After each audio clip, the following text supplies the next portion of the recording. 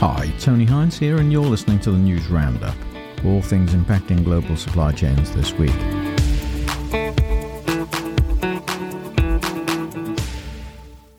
Well, it's about that time of year when shipping companies, retailers, and all sorts of businesses begin to publish their 2022 figures. And shipping companies are quite interesting because they had really high prices for their container boxes and their shipping rates during 2022 in the early part, but then they started to decline in the final 2 quarters.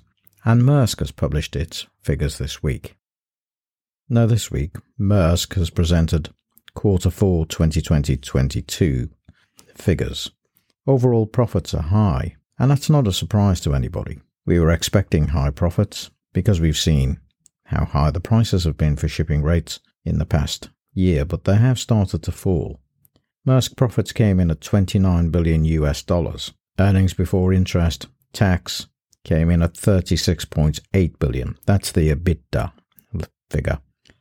Maersk itself has said there's a downturn in the industry, and they say that profits will fall in the next year. They think the risk of falling profits is fairly high. Volumes declined by 14% in the fourth quarter of 2022 year on year, and that's for Maersk alone. The decline, according to the whole industry, is around about 8.5%. And the reason for this is that Maersk is quite heavily exposed to the east-west trades, and that's probably impacted their profitability more harshly than elsewhere. The east-west trade, according to Maersk, is down by about 19.2%. So that's Far East to Europe and Far East to North America. Maersk has about 44% of their volume exposed to east-west trades, according to commentators, and it's seen global volumes decline 14%. So reading beneath the figures that are published this week, Maersk has probably lost a bit of market share to some other businesses.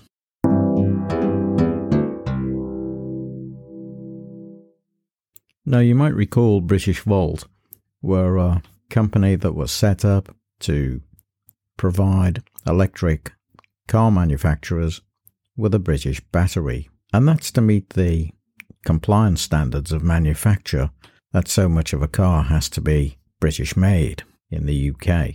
So the idea of Britishvolt seemed a really good one. And of course the government, UK government that is, was set to put in money to the company to sustain its position in the future, and they were boastful about that. But unfortunately, the cash ran out, which I reported in the Chain Reaction podcast a week or two back, and Britishvolt has had to close, and it's losing the workforce. And it's up in the northeast of England, in an area that's close to the Nissan factory up there, and it's surprising that none of the car companies really came to the rescue either.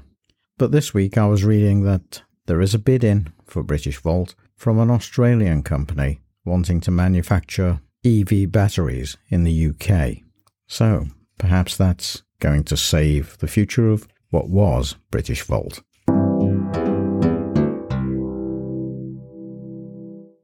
Now, there are lots more optimistic forecasts around this week about inflation peaking and becoming lower by mid-year. And that follows the Bank of England's statement raising interest rates and the other comments made by the Governor of the Bank of England last week. And so it's likely that with interest rates falling, costs will begin to fall for businesses and for consumers. And there are a lot more optimistic forecasts from retailers about food price inflation, saying that they're likely to come down as the year progresses. So things are looking much better. And the other thing that came out this week about recession, saying that Britain may well go into a recession, but they don't expect it to be deep and they don't expect it to be long. But some other forecasters are saying it's unlikely that Britain will go into recession. So that'll be interesting to see. And maybe the IMF, with its forecast of negative growth, will have to revise their assessment. So, not all bad news.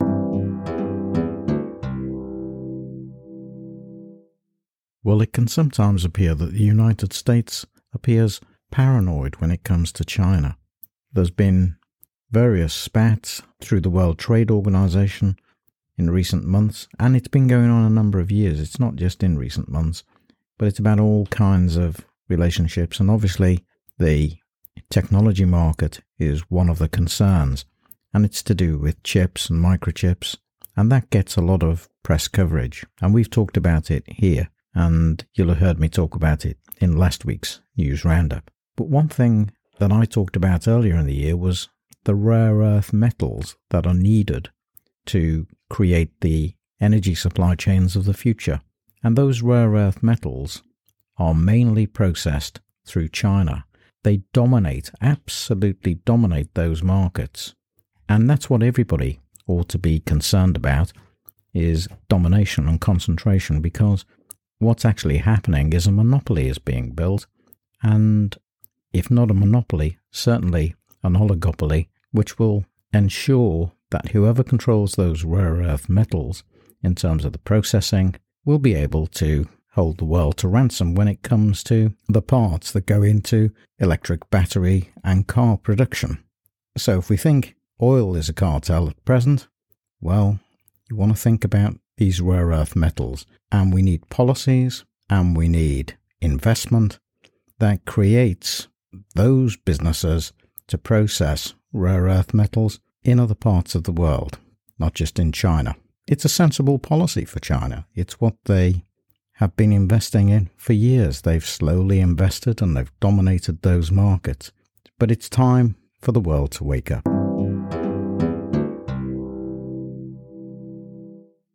Now, there was another piece of news that caught my eye this week, and that's the notion of data warehouses. I just read a little piece about data warehouses, and it struck me that we've got lots of them, and we're all reliant on these data warehouses spread throughout the globe, and we use them every day to access our emails and our data, and even our photographs, personal data. And so all your data is floating around somewhere on servers, which we call the cloud. And these data warehouses are physical places.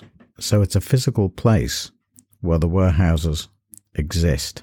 And this is for our digital world. So if we think about this, and we think about those digital warehouses for a second, they consume lots of land because they take up vast amounts of land. There may be some near you, and they draw on resources because they have to be temperature controlled. They need lots of electricity to power them, and they usually need lots of water, which either provides the electricity through hydroelectrics and green energy, or to keep plant cool. So the digital world isn't all clean either, and in future we just seem to be building more and more of these digital warehouses.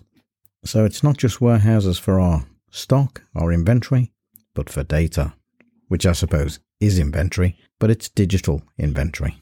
And we don't really give that a thought, do we, that we have digital inventory. But there is a supply chain for digital inventory. Give that some thought.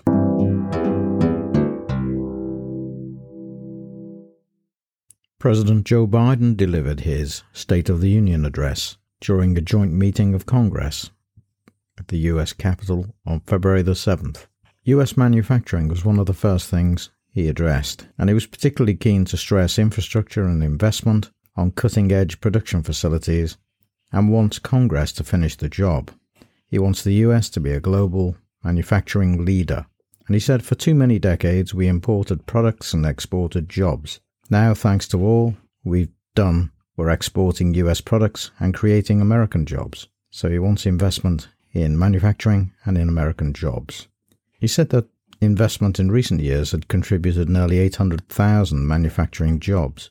He specifically wants microchips and science and the Inflation Reduction Act to be examples of his push towards a resilient manufacturing sector.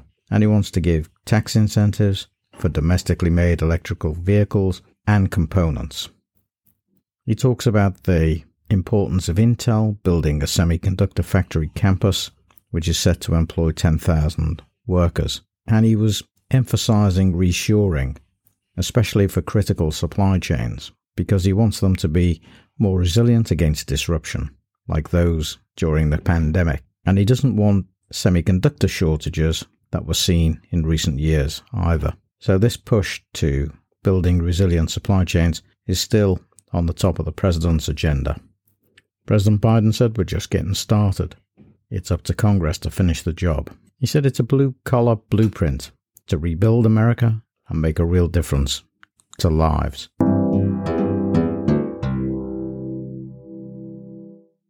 I was reading this week a story about chargers for cars, for electric vehicles.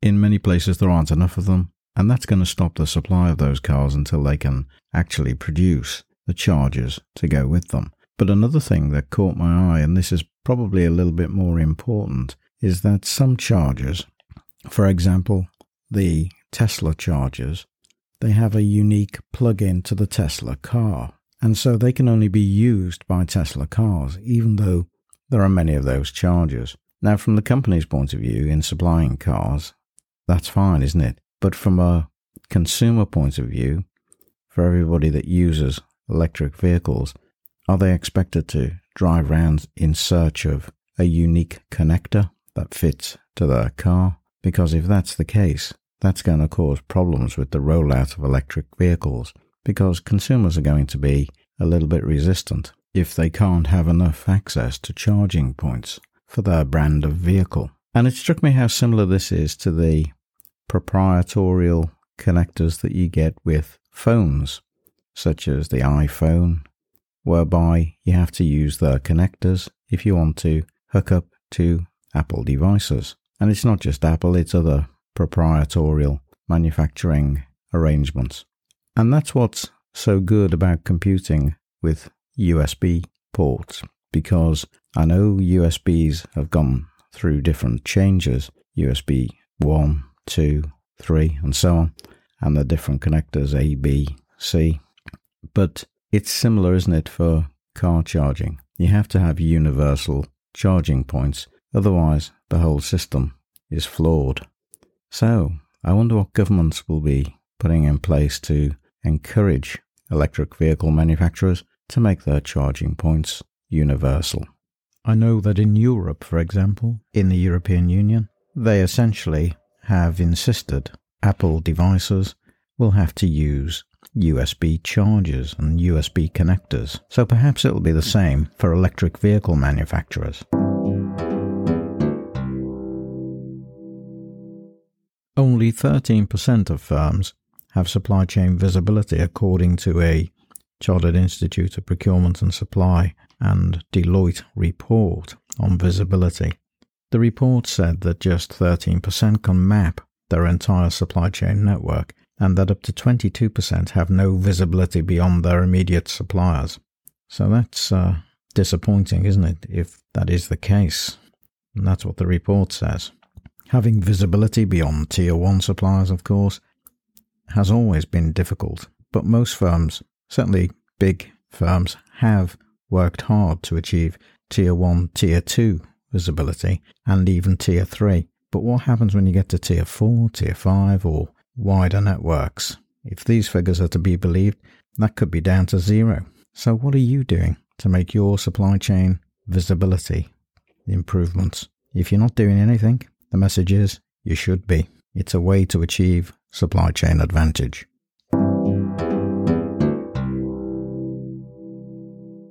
I was pleased to see the Rail Freight Union in the United States was able to settle a long-standing dispute this week, and it was a satisfactory conclusion for the rail freight members, where they've achieved paid sick leave.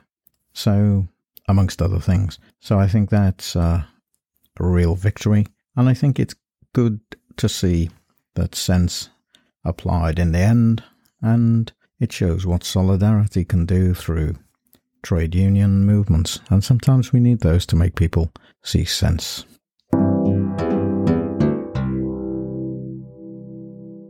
Well, some very sad news this week, wasn't there, with earthquakes taking place in Turkey and Syria, many people losing their lives, and obviously even if people didn't lose their lives have been destroyed by the loss of shelter and access to resources that they would usually have. So just at the end of this particular episode this week, you'll see in the show notes some information about the opportunity to make a donation to the Turkey and Syrian Fund. There may be more local sites for you in whichever part of the world you're in, but this particular site was specific to the UK, and it's HTTPS, so it's a safe site, and it's DEC, that's DEC, DEC.org.uk. So if you'd like to make a donation, please go to that site and see how you can help.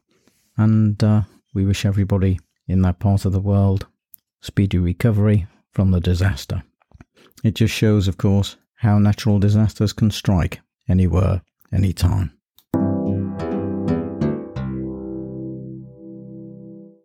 Well, that's it for this week. Don't forget, of course, to drop by the website and pick up the latest editions that you've missed. And in particular, there's one out last week on plastic waste that I'm sure you'll want to listen to. And there's next week's episode, which is coming up, which is all about bananas. So I'm sure you might be interested in that too. Find out a little bit more about banana supply chains.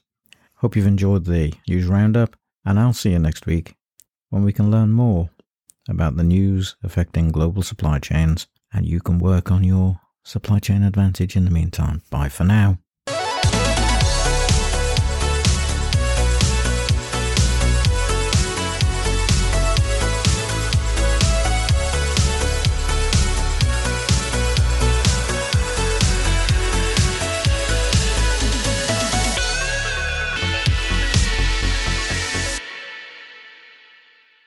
The Chain Reaction Podcast is written, presented and produced by Tony Hines. Hi, I'm Tony Hines. I'm here to tell you about the Chain Reaction Podcast, all about supply chain advantage. I've been researching and writing about supply chains for over 25 years. I wrote my first book on supply chain strategies in the early 2000s. Each week we have special episodes on particular topics relating to supply chains, and we have a weekly news roundup every Saturday at 12 noon, all things impacting global supply chains in that week. So come and join us on the Chain Reaction Podcast. I look forward to seeing you there. I'm Tony Hines. I'm signing off. Bye for now.